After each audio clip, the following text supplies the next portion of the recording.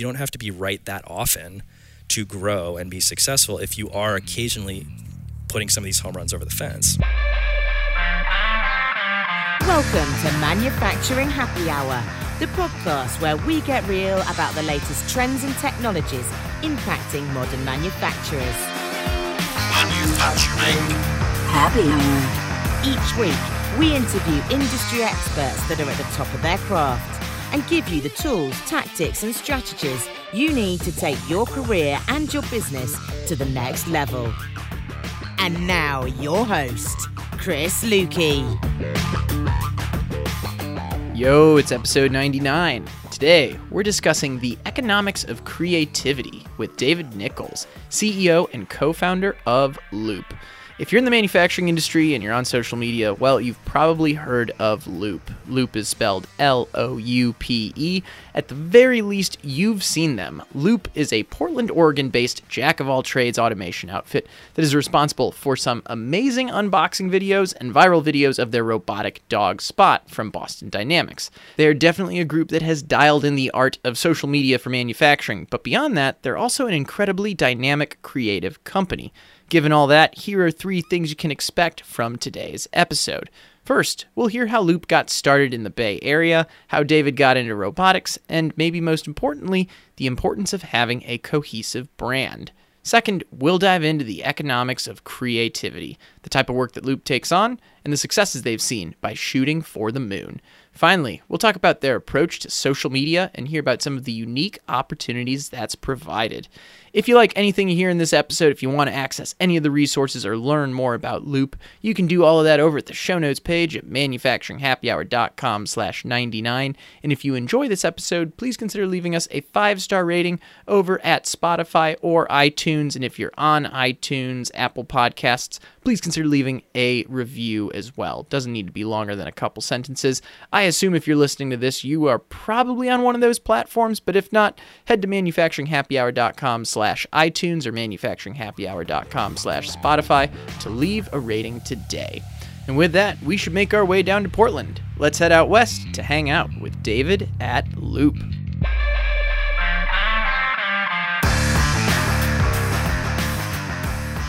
David, it's good to have you here. I feel like this Welcome. has been a show in the making for a while. It has. And the only appropriate way to do it is in front of a gigantic ABB robot, correct? It doesn't fit in the frame, but I assure you the rest of the gigantic robot is just outside the frame. Yes, that's what we're doing here. We're in Portland, Oregon. Oregon. Let me ask this. I know we just had lunch. Where did we have lunch at? What was Lardo. this spot? Lardo. We had mortadella sandwiches. So let's say we were having this conversation at Lardo right now, which we kind of just... I can envision that. Yeah, exactly. We're having beers. It would be a little later in the day. Sure. This is like a post-lunch conversation. But let me pull this up. I was looking at your website before this, and there's a line on there that I have to kick off our conversation with. If we're having beers and sandwiches at Lardo, when someone says, you know, David, your website says our mission is revolution. Revolution. Yeah, how do you describe that to him, right? Because you're an automation company. You're more than that, but we'll get into more of that. But how do you describe what Loop does? Revolution means that of all of the different types of automation and all the things going on in the world, we're really interested in the cutting edge. We think there's a lot of stuff that's sitting around that could be put to good use. A lot of things, I'm not naming names. It's not us versus them. But there's a lot of stuff that's been very similar to how it looked maybe in the 1990s. And there's lots going on since then. Like a lot of new things have happened in different contexts. And so I started as a controls engineer, just like you would imagine, laptop on the garbage can lid, writing ladder logic, that's where I come from. That's who I am. But also I started out in the Bay Area where we're sitting around and there's gigantic companies building all these amazing new technologies. I'm sitting around why don't we use some of this stuff over here in automation? There's a lot of benefits. I see what these amazing engineers are doing. I see all the capital and technology and investment that's going on in all these places. And that stuff is totally applicable over here in machines and robotics. Let's take some of that gear from over there. Let's take some of those techniques from over there and bring it to over here. So that's really what revolution means to us. It's about really thinking about new possibilities. How can we reinvent this? Let's try this. And if it works, it's going to be really valuable. revolution is the one word that kind of encapsulates all of that for us. Well, I'm excited to get into more of what you do and kind of, let's say, the creative side. I know Sure. that's going to be a big part of our conversation today. When someone, when someone asks you what Loop does, right? Because I was looking at it, it's like, okay, I know you're a distributor. I know you do systems integration and automation projects. Like, what's the easiest way to describe it to someone so they know who you are? Yeah, totally. I mean, if you're fitting us into things that you've seen before, I mean, we're totally a weird company, so that's what we identify with primarily. But Perfect. You're from Portland, right? we're You have Portland. to. We keep it weird. We like doing weird stuff that makes no sense. Apparently, no sense. But Yeah. apparently, there's a lot of smart people that work here, and somehow we pay the bills and keeps the lights on. We are a distributor. We sell a lot of components, a lot of controls components, things like PLCs, industrial computers, robots. We sell these things because we have relationships and we design them into new applications. We get paid like distributors get paid on that basis. So we also do a ton of systems integration, and really in systems integration, it means a lot of different things. Like we're primarily coders, so we're writing software for those controllers. We're helping people do new processes. We're helping kind of tailor or adapt in these new context, creative contexts where a lot of the work that we're doing looks like software engineering or looks like PLC code development. We got a big team of people that's maybe, there's 15 people that are doing that, with primarily full-time, just like hands on keyboard, making new software and new things for machines. What's your story that got you into robotics, engineering in general? And then we'll get to the Loop portion of the story. Yeah, I mean, I grew up playing video games, and I remember distinctly when my mom came in, she was so sick of me playing video games all the time, but she tapped me on the shoulder and she was like, "What are you doing right now?" And I was like, "Oh, I'm making new levels for Quake." Mm-hmm. And she's looking at this 15-year-old kid who's basically sitting in front of architectural software, designing new worlds for video games. And she's like, "Okay, you'll be fine." Yeah. So like I was into that. I was into software. I was into making things. But really, when I started getting involved in controls at University of Illinois, it was the experience of, okay, here's your software. Here's this code that you've written. Here's this digital system that you built. But when you hit enter, things are going to happen in the real world, right? And that was like really what was addictive to me. It was like when I hit enter, this robot is going to like go screaming down this corridor, or like something physical is going to happen. Like that was what was super exciting to me. That's what really hooked me, that like software in the physical world. Like that's how I really got into controls, and really getting hooked up with a company that was doing automation component distribution, so like motion control and these other kind of things. That was really what I was excited about. Yeah. And that got me into PLC programming and got me into motion control, and really like everything we've been working on since then kind of comes from that initial like entry into that via that way, which is like, this is just so fun to write code that does things in the real world. So we're up here in the Pacific Northwest, but Loop originated down in San Francisco. Yep. Tell us how Loop came to be. Yeah, so I mentioned I was working for what we would call a high-tech automation distributor. So we sold things like, linear guides and gearboxes, motion controllers, servo drive, like all that kind of gear for machines. And of course, we were like, it's a super technical job. I was an application engineer, and it was like, go make it work was basically my job. So it would be different kinds of machines for woodworking or in semiconductor, just like whatever that we were working on, like it was my job to go make it work. And eventually I started doing PowerPoint presentations, and then I accidentally became a salesperson. And then I was, pitching these new concepts to customers about really just on the basis of like so passionate about the technology. That was why people would work with us. It wasn't because we were established, or it wasn't because, it's like I was 27 years old in an ill-fitting suit. Like they weren't picking, it wasn't because of the image. It was because clearly we were excited about what we were talking about, and they believed in us enough to be like, yeah, these people seem really enthusiastic and excited. We should give them a chance. And that's where all our opportunities came from, and it still kind of works that way today. Enthusiasm over mediocre tailoring was not a theme on Manufacturing Happy Hour up until today. No, there were no gray beards at the time. just clean faces and a lot more baby fat. But yeah, no, it was a different look at that time. Well, I have another question on this topic, because you weren't always called Loop, and for the listeners out there, Loop is spelled L-O-U-P-E. For context. Yes, loop. like control loop. Yes, close to control loop. Yes, but certainly brings up those images. But why? What was your name? Tell everyone what the name was before. Okay, get ready for the 11 to 13 syllables. It was Automation Resources Group. What a name! And when you're trying to appear established and boring, because on purpose, that's what you name your company when you're 25 or 27 years old, and it served us well. You can find a lot of content on our website about why we burnt that name to the ground, and we thank it for its service, but it Give us it, the it short. got us to where we were. Give us the short story on that. Why did you change the name? When we're talking about passion and creativity and really being like deep into the technology and excited about it, Automation Resources Group does not reflect that energy. It doesn't reflect that core idea. And Loop, being, if you compare it to a lot of names that are in the automation industry that are usually there's somebody's name, like the founder's name from 100 years ago or 150 years ago. You've got, I don't need to name them. They're mostly that way. They're super functional. Loop is a really fun and figurative name about, it's like it's punchy as a single syllable. Like it's really distinctive in that way, in the way that we want to be distinctive. And Loop is also a small magnifying glass, which I really love. It's just this tool that you use to like look really closely at something. So it has all these different meanings. It's easy to say, although people do mispronounce it. It's not Lupe, by the way. It's Loop.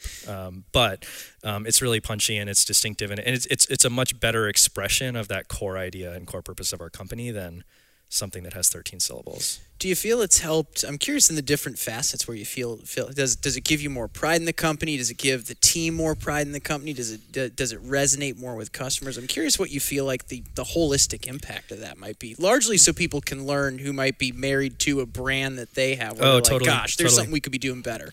What we're talking about is the feeling of alignment, right? Like when we were Automation Resources Group, we were having to overcome all of this. Like, you couldn't see it from the outside. If you just got a glance at Automation Resources Group, or God forbid our website at the time, or you heard that, or I cold called you and said that on the phone, like you're like, who, what? No, like you're having, even though we still had that same passion, we were same people, same ideas going behind the company, like we were having to overcome that all the time, right? Like we were having to it was just sort of like walking around with cement shoes, because it's just like, now when we talk about Loop, it's aligned, it makes sense, like it, and when not just the name but also the brand and the thought behind it, if you just get a glance at it, you do have the I feel like, or people tell me, or like I really appreciate, like it is distinctive.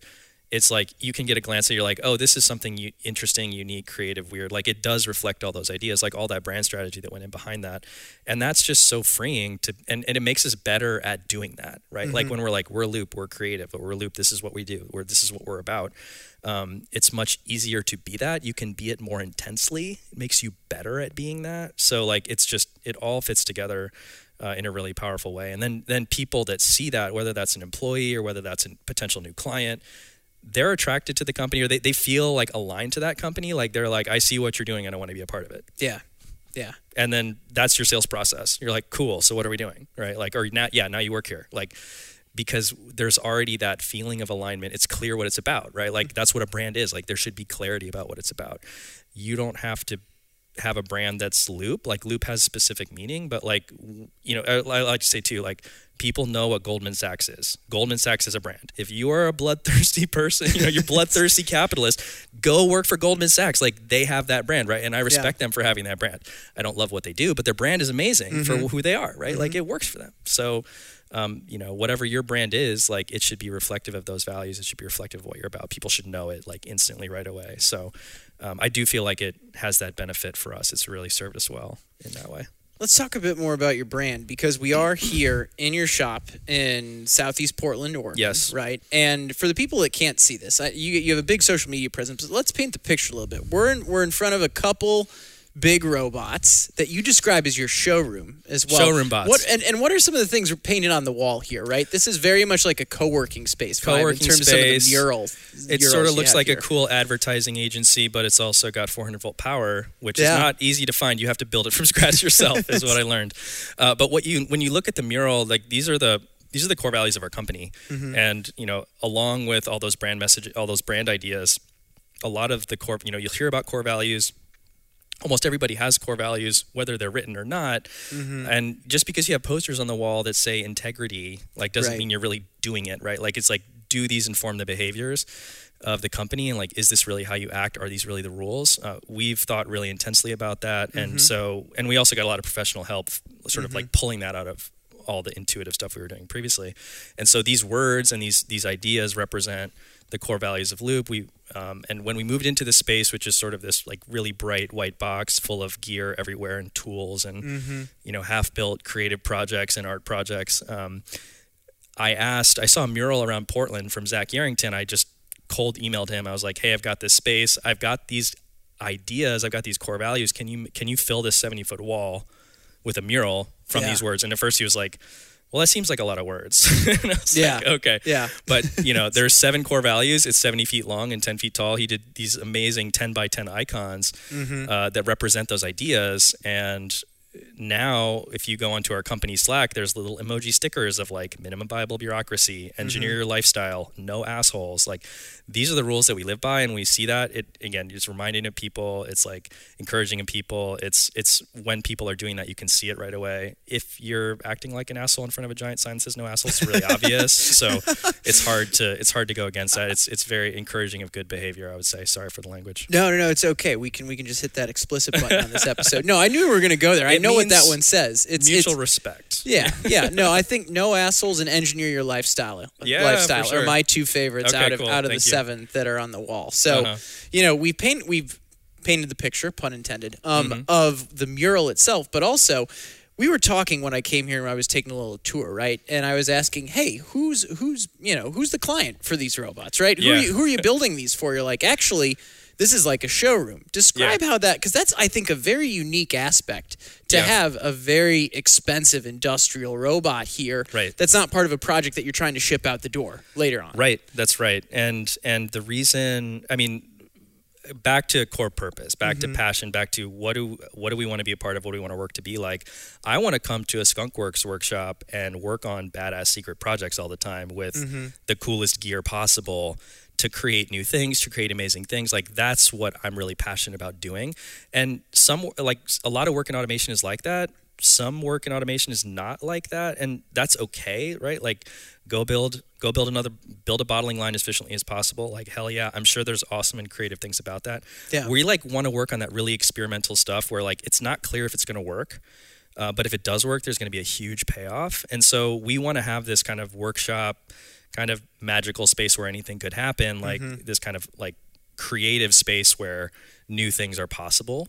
And so having the right gear on hand and working with these robots, we scaled up to the biggest one now that ABB has. Like, this wasn't our first robot, but we found that when we would bring robots in here and it was something that we could experiment with, it was something that we'd be like, well, just try it. Just try it.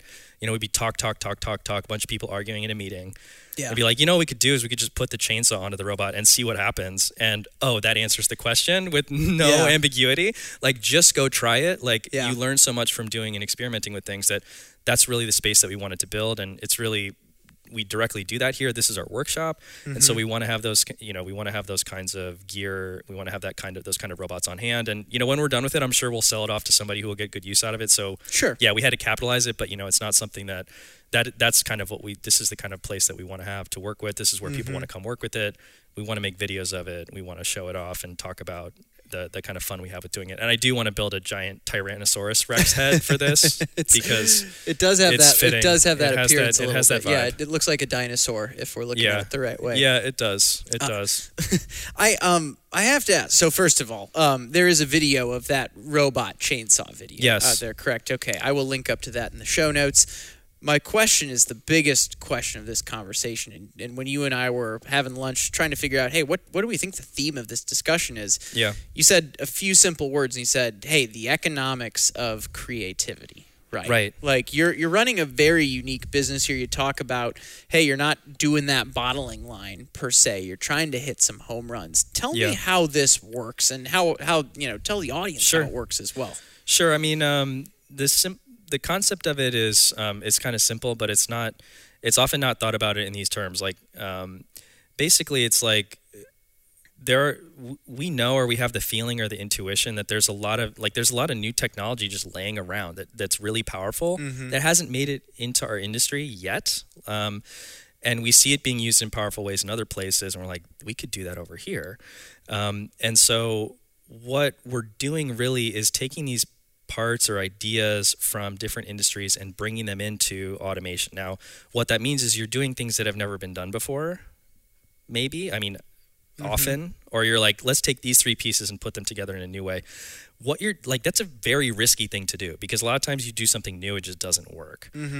But also sometimes when you do new things, it unlocks tremendous value. Like, it's not just an efficiency kind of value. It's like, this is 10 times better or 100 times better than what came before it. And that unlocks just like incredible, discovering a new way of doing something is really, really valuable. And so if you're taking these little bets, you're like, and again, at any scale, right? If that's in an individual, if it's, we work with Boeing, we have supplier awards from Boeing. Their budgets are very different for experimental bets. They're very high because they're very big payouts, right? Like, again, coming from the Bay Area, seeing these companies take these bets at things that are, these gigantic markets. Basically, if you're betting $1,000, but you could, your outcome could be $10,000 or $100,000, you can keep doing that. Yeah. And you can be wrong most of the time. Or you can be like, that was a good shot. It was worthwhile. It didn't work out. Okay, you lost $1,000. But when they hit, they're tremendously valuable, and you can keep being wrong all the time and survive. Right? Yeah. And so like, it's not as if we're, it's different than you're saying, look, we're running at 100%. We got 5% loss. We're trying to get to 4% loss. But look, in that scenario, if you screw it up, like, you're 20x down, right? Like, you could if you take down production of 100, the losses are tremendous. There's only a 1% upside, right? And so we're like thinking about creativity is really about making these like asymmetric bets. Like, if we try this, if it works, there's a big payoff. If it doesn't work, it's not that expensive, right? Like, it's not that expensive compared to the payout. So really, whether that's with our clients or whether that's with our own work, we're like, let's dabble, let's try these. Obviously, we're not trying to be wasteful. We're trying to make good decisions. But like, the point is, you don't have to be right that often to grow and be successful if you are occasionally putting some of these home runs over the fence, right?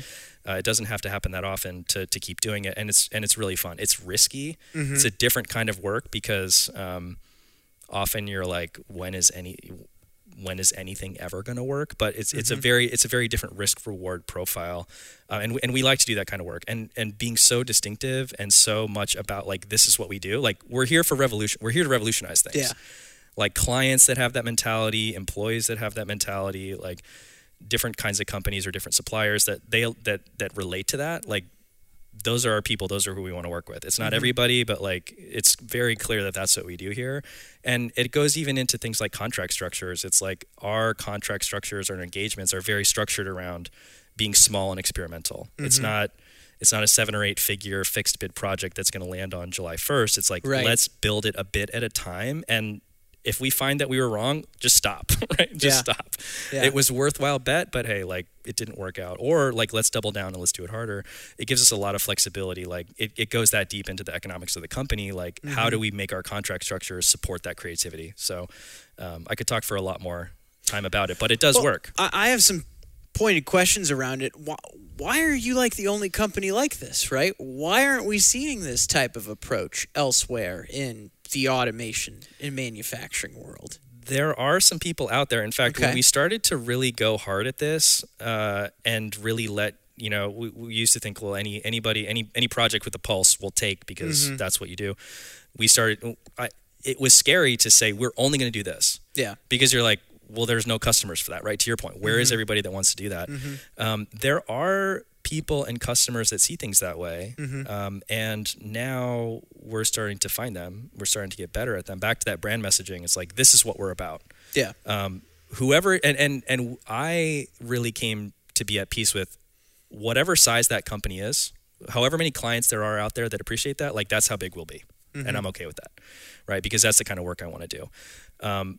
I think there are companies that have that kind of like budget, aggression, vision, and like, it's not every company, right? Like, and there's companies that I think are really known for that. Like, you look at like Elon Musk companies, you look at like a Tesla, like, they're very revolutionary, and they're like, we're not tied down to any way that this was previously done. We think there's a new approach to this that could be significantly better. They take that approach in their manufacturing operations. You look at what they're doing with their battery factories and stuff like that. Like, that stuff has never been seen before. They're willing to take those kind of bets because they see the upside. And they're like, well, we'll just keep trying it until it works because, like, look, we're going to revolutionize, we're going to convert this to the clean energy economy. It's like, there are companies that have that kind of mentality or that can make a legitimate business case that's like, if this is a $20 million program, we could turn this into a $1 billion business. Like, and there are companies and there are places where that gets greenlit. It's not everywhere, you know, but again, it's not just big companies. It's also like at the individual level, it's like I could invest $1,000 in my own education and I can go and get a better job. Like that's the kind of asymmetry that you can see in just like trying or learning new things. And so no, it's not for everybody, but I think there's like so many opportunities out there to do that. And whoever's interested, like, let's work together. That's my attitude about it. Do you think creativity needs to be emphasized more in the automation world than it is? I think creativity and also the risk modeling that I'm talking about, right? Like a lot of people are afraid to take chances because they're looking at it at a very like operational efficiency kind of mindset or an ROI mindset, which oftentimes now when I hear that word, it almost like scares me because it's like, what's the upside? Like, what's the upside? Like, especially when those things are new, like a lot of the upside to exploration, it can't be seen at that point because you have to go and learn, right? And so any time where there's that like basically, I just think there should be a lot more appetite for risk, right? Yeah, like, and because it makes economic sense, right? It's not like I'm saying we should be wasteful. In fact, it's quite the opposite. It's like or companies like Amazon or companies where they're going to go and figure out how to do this in a new way because it's going to benefit their company. They see the upside of doing that, right? They see the upside of being on the other side of that change, and they want to lead it. So companies that have that mentality or individuals that have that mentality, like that's who we want to work with. And yeah, we know that when we go out and try things and we explore, like we find valuable things. Like we know that that's possible, and that's what we want to do all the time. What's one of your, we'll call it creative endeavors, maybe a success story, whatever we want to call it, that you're most proud of? That I'm most proud of. That you can share as well. I'm sure not everything you can talk about. Right, I have to think about it in that case. I mean, one of the things I was most pleased with was, you know, when iPads started to come out, when iPhones started to come out, when we're looking at a lot of what was happening with user interfaces. I'm talking in 2010, right? Yeah. Like this is not new at this point, right? Like that was 15 years ago that this stuff was coming out. And we were looking at industrial HMIs, and you put them side by side, and it's still this way if you ask me. You're just like, hold your iPhone next to it, look at the industrial screen, and you're like, you just have this deep sigh, like, ugh. Yeah. Okay. Why is like, there this again, discrepancy? I have a ton of respect for everybody doing that work. I've done that work. I've made those HMIs, to be clear. Yeah. But when we were sitting here in the Bay Area, we're like, why don't we use some of, you know, we see these crews over here making amazing interfaces with HTML, with CSS, with JavaScript. They're investing billions of dollars in tooling of this. Like, what? I'd rather build a user interface with HTML and CSS than with some of these, like pushing the pixels around. Yeah. Because I don't want to sit here for a week and push the pixels around. Like, I was pushing the pixels around. I didn't want to do that anymore, right? So it's like I noticed there's like cooler ways to do this that I'm excited to work with. And so we started building adapters, we started writing software so that we could make industrial user interfaces with web technology. And I'm talking, this is 10 years ago, right? We're not the only people that talk about that now. There's other folks that have done that in the meantime, but it's like we were doing that stuff and building that stuff in 2010, and now it's just like, of course that's what we use. Like, it's just like a part of our practice and everything. And now when we look at other ways of doing it, we're like, oh no, no way we're going back to that. Like, we're not going back to the old way, because how powerful it is, you know. And at that point, it's like taken for granted, right? It's just sort of like, yeah, of course we do it that way. But I mean, reflecting on it, thinking about it, that's one of the ones that comes to mind for sure. That was like, yeah, that was an obvious one, right? Like, there's amazing companies, there's amazing technology for building user interfaces. Like, let's try to do it over here in industrial automation world. Like, we can totally do that. There's another element to your company's creativity, and that's what we all see on social media. You know, if anyone out there isn't following Loop yet on LinkedIn, make sure you're doing that. What is it? RoboCoreo? RoboCoreo on TikTok. Yeah. That's right. Follow my LinkedIn account, David Nichols on LinkedIn. That's me. We started posting all our stuff on my account because it works better. It's all of those will be in the show notes for those of you listening. So I'll have that link at the end of the episode for everyone. But how has that helped your business as well? Like, and for context, describe the type of videos you create as well. Yeah, I mean, it all goes back to that brand messaging stuff, which is like, what is the idea of this company? Yeah. We're passionate. We're excited about that technology. We like what we're working with. We do interesting experiments. We've got a secret lab. It's pretty straightforward. Just turn on a video camera and point it at something interesting that we're literally laughing about maniacally. We're like, a chainsaw on a robot. Like that was a real thing. I like love how it that's wasn't been just a the stunt. running example in this episode. A dancing robot dog. Like how cool is that? Like it's Yeah. just, or just like we're controlling with video game controllers. Like this is stuff that we're interested in and passionate about. When that's real, you can just turn on your iPhone and record for 30 seconds, and you have an amazing video that's true. It shows Yeah. something interesting. It's awesome technology. It's just like it doesn't get any better than that. Like in 2022, and so we just build it, and I contrast this to what I used to do or what I thought I was supposed to do 10 years ago, which is like, you better dial for dollars, you better hit the curbs, like you better go and carry your brochures to the office park and go do that. And like, I've done that. I've been okay at it. Actually, wasn't that great at it, which is probably why I like making videos instead. But it was like that was how we reached people, and now it's like, well, I can reach a lot more people in a much truer and authentic way by just showing up on LinkedIn or showing up on TikTok, and just being like, this is what we're about. This is what we're excited. If you're excited about this too, like let's talk sometime. And it's a way for people to build a relationship with you and your company without you having to call them on the phone and they don't know who you are, when we call people on the phone, they're like, oh yeah, didn't you make those videos about the boxes? It's like, yeah, right. Cool. Yeah. You've seen our stuff. Yeah. Lots of And unboxing videos. Lots of unboxing videos. Those are great. It's really fun. People get in or into it. And yeah, I'm not trying to take an hour of their time to go to coffee. They can see a video in 60 seconds and be like, that looks cool.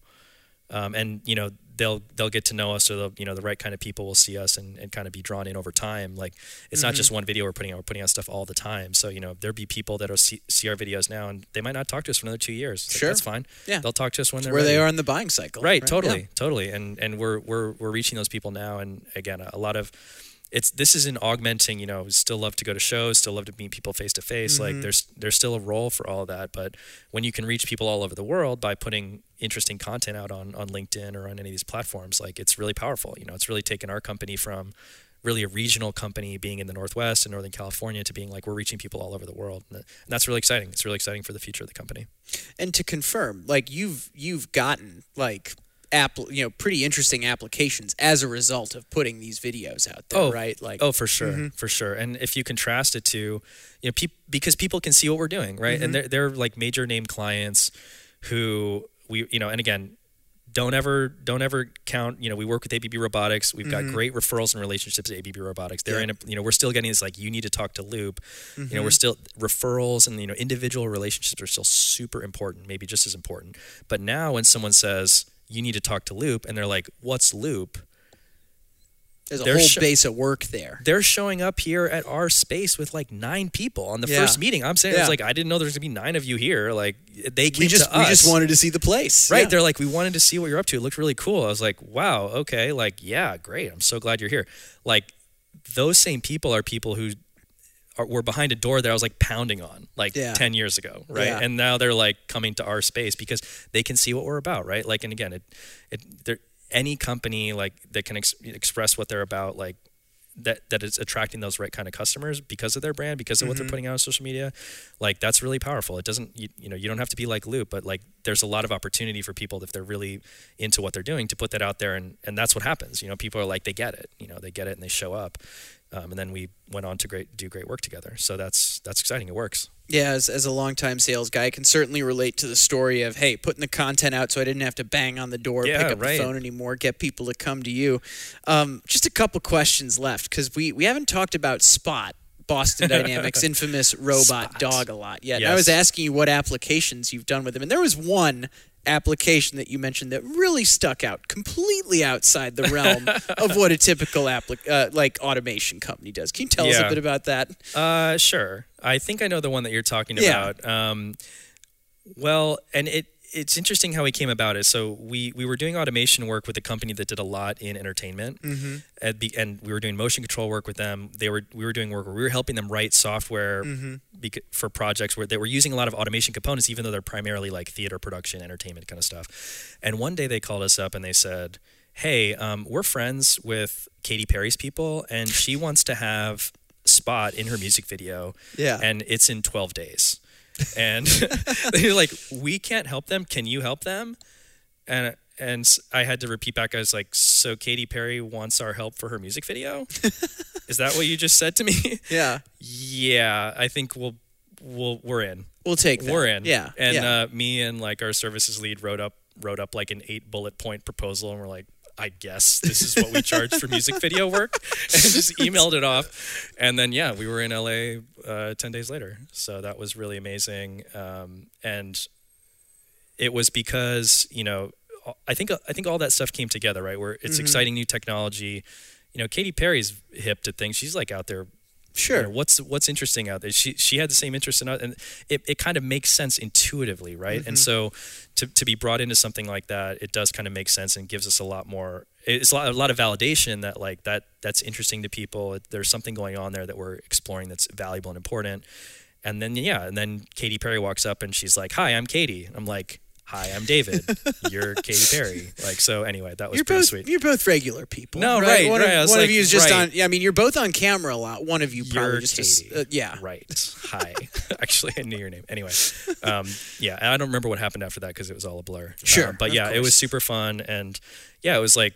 It was also like high stakes, and it was like there were moments where like it was for sure not going to work, and like just being in that moment is really exciting. And we did something we were really proud of and we thought was really cool, and it was like a story to tell forever. So I don't know that that'll ever happen again, but it definitely told me that we were on the right track, kind of doing what we're doing. One last question, bit of advice from you. I want to kind of hear your story again about this, right? You talked, I think it was in this interview, right? You mentioned that, hey, you realized, there's a way people kind of expected you to do things, but then you kind of started doing things your own way. When did you start doing that? And really, what it seems like that changed the course of your career, really. Well, I think in retrospect, a lot of like what's driving the company now is there the whole time. Mm-hmm. And when we were just sort of doing things intuitively and not thinking about it too much, like that was still what was working. That was what was special and important about our company. Like that thread has been there.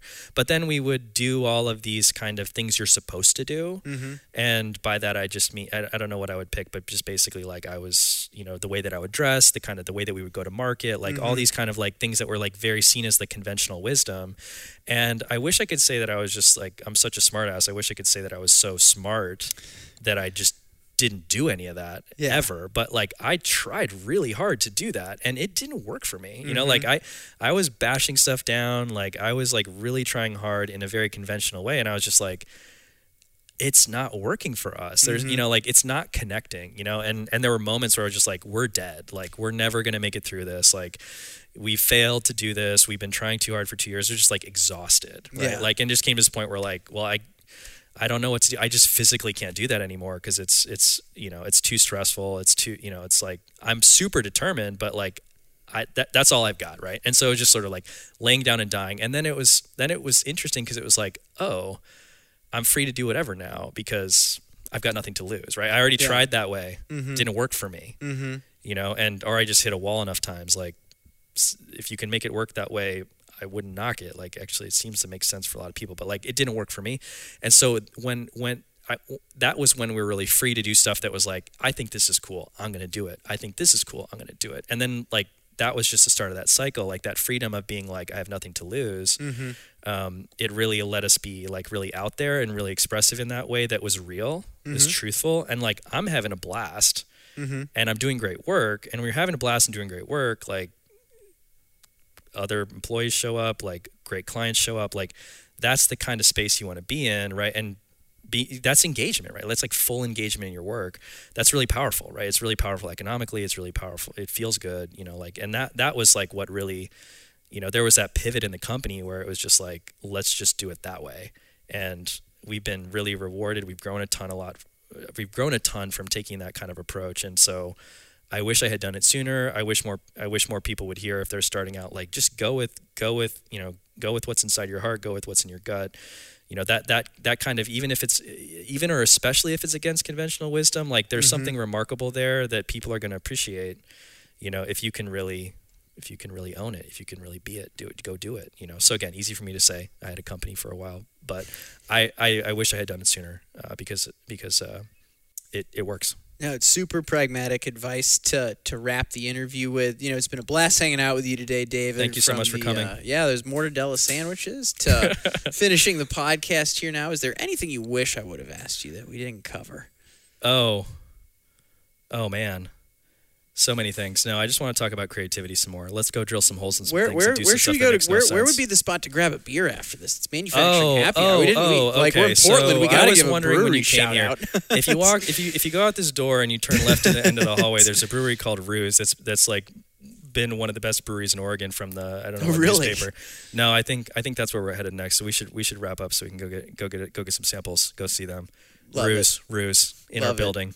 Well, Iron hey, Fireman. I will have links to connect with Loop, with David in the show notes. Thanks for sticking around for today's interview. Thank you so much. Great Okay. to have you, Chris. Really appreciate it. Thanks for the that. hospitality. Catch Bye. you soon.